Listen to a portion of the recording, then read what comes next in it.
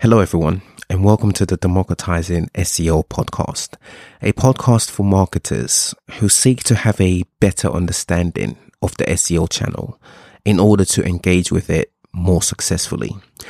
My name is Austin Esezabor. I am an SEO consultant and your host for this podcast.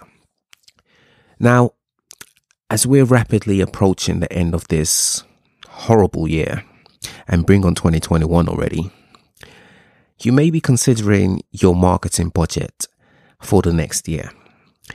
I want to go through 3 things you'll want to consider when budgeting for SEO. These considerations will be necessary in managing the expectations of the ROI of SEO, and it may even influence the reallocation of funds from one department to another. So, let's get straight into the first thing you'll want to consider when budgeting for SEO. Consideration number 1. SEO implementation may require additional workforce. Now, whether you're focused on technical SEO, on-page SEO, or off-page SEO, or perhaps a combination of all 3 pillars, there'll be a need for individuals outside of the SEO department to action SEO related work or tasks. And this is despite having an SEO person or even an SEO department. You see, an unknown insight about SEO from a non-SEO point of view is that it will take more than SEO to generate an increase in rankings, in traffic, and revenue from the channel. When budgeting for SEO, there is a misconception that an SEO person or 2 is all that's needed to fulfill SEO. When budgeting, there's also the thought that an SEO agency will be needed for support. A less common consideration is around the operational work needed to make SEO a success. Let's use an example. Let's use technical SEO as an example. Let's say you've budgeted for an agency to carry out a technical audit of your website. Now, an audit as such will show the technical issues to address, why they matter, and what should be done to address or fix the issues. A requirement to fixing the issues will be your website's resources, i.e. your dev team. An SEO tech audit, for the most part, will require the dev team to action a number of the items. These items will need to be transposed into the workflow of the dev team in order to be actioned. Now, what do you think happens to SEO related dev work when the dev team do not have the capacity to action them? They get delayed, right? How do you think this delay affects the performance of the SEO channel? You see, to some extent, the success of SEO requires the timely implementation of the SEO strategy. If the SEO strategy states that fixing a number of technical issues is required for the channel to perform better, fixing the technical issues becomes a priority. The question then becomes, where does the priority of fixing technical SEO issues sit in the overall priority of the dev team, of the SEO team, of the entire business? If tech SEO issues are priority number 1, along with other business-related development that requires the resources of your dev team, then the capacity of the dev team may need to be expanded. In other words, you'll need more headcount in the dev team in order to implement SEO related work. This is a consideration you'll need to bear in mind when budgeting for SEO. This example is pertaining to tech SEO. Resource considerations may be required for the other two SEO pillars. The second consideration you'll want to have when budgeting for SEO is that there may be technical limitations blocking SEO from performing at its best. Now, technical limitations in itself is a big area. Let me surmise it as website back-end development work. The areas this will affect will be the CMS, the server, and or the website itself. For example, if an SEO audit suggested your sites can benefit from having an XML sitemap, and you have a CMS that's currently not configured to generate one, a dev person will be required to configure this in the CMS before the XML can be generated. This may be a big piece of work, which may take weeks or even months to complete. If this piece of work were to take, let's say, 6 months to complete, that's 6 months where SEO performance continues to be hindered. This may be a major blockage to your site being crawled, which impacts your website's visibility in the SERPs, which impacts your rankings, which impacts your traffic. And we all know the importance of traffic. No traffic, no conversions. No conversions, no revenue. At least not from the SEO channel.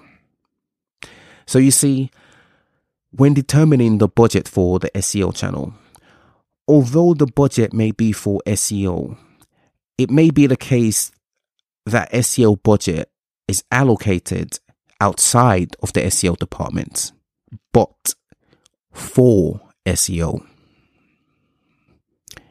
Now, the third consideration I want to propose you make when budgeting for SEO is around the processes and policies from departments that have something to do with the website.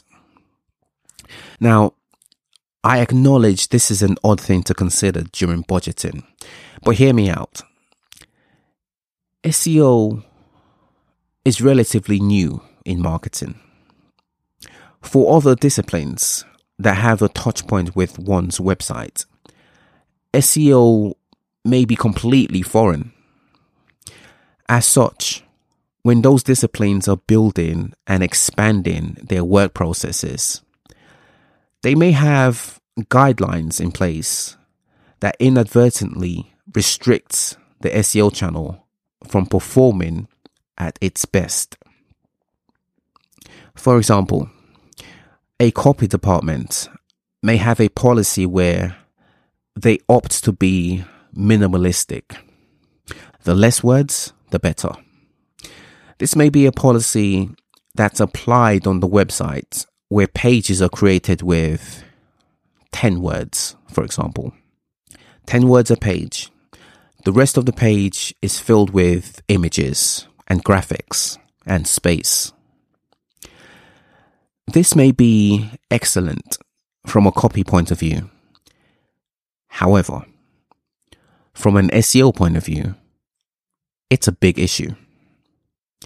An issue that will affect the channel's performance. Now, why does a policy as such matter when budgeting for SEO? Here's why it matters.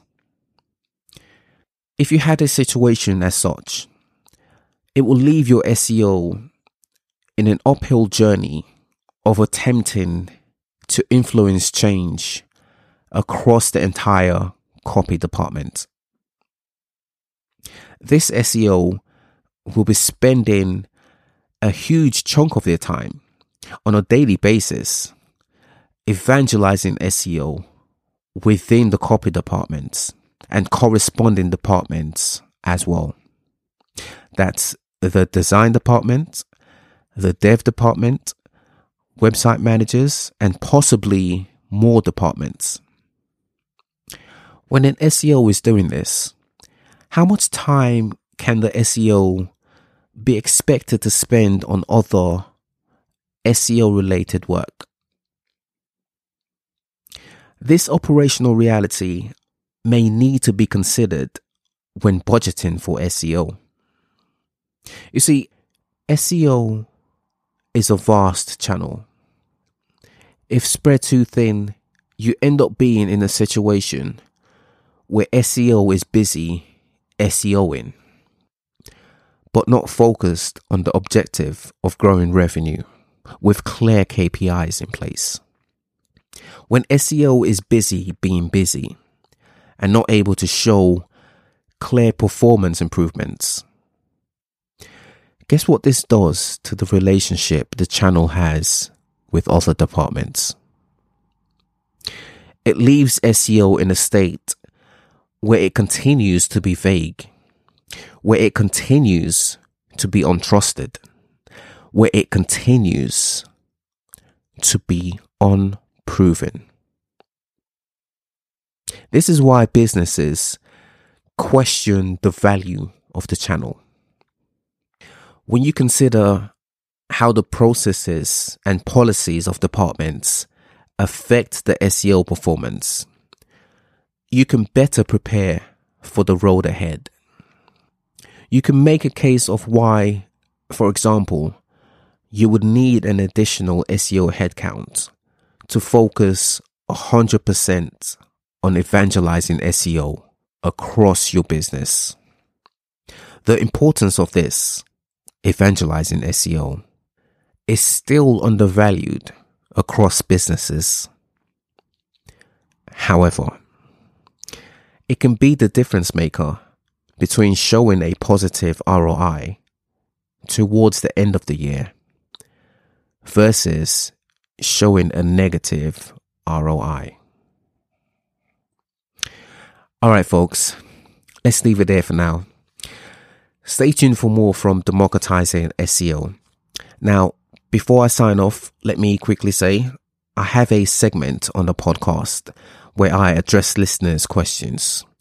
If you have a question you want addressed on the podcast, head over to democratizingseo.com. That's democratizing with a Z, SEO.com. Hover over podcast in the navigation menu and click on podcast questions. On this page, you will see a form which you can use to submit your questions, and it may be featured on the podcast. All right, folks, that's it from me for now. My name is Austin Esezabor. I'm an SEO guy. I'll be with you on a weekly basis to share with you my thoughts on this beautiful thing we call SEO. That'll do it for now, folks. Until next time, bye for now.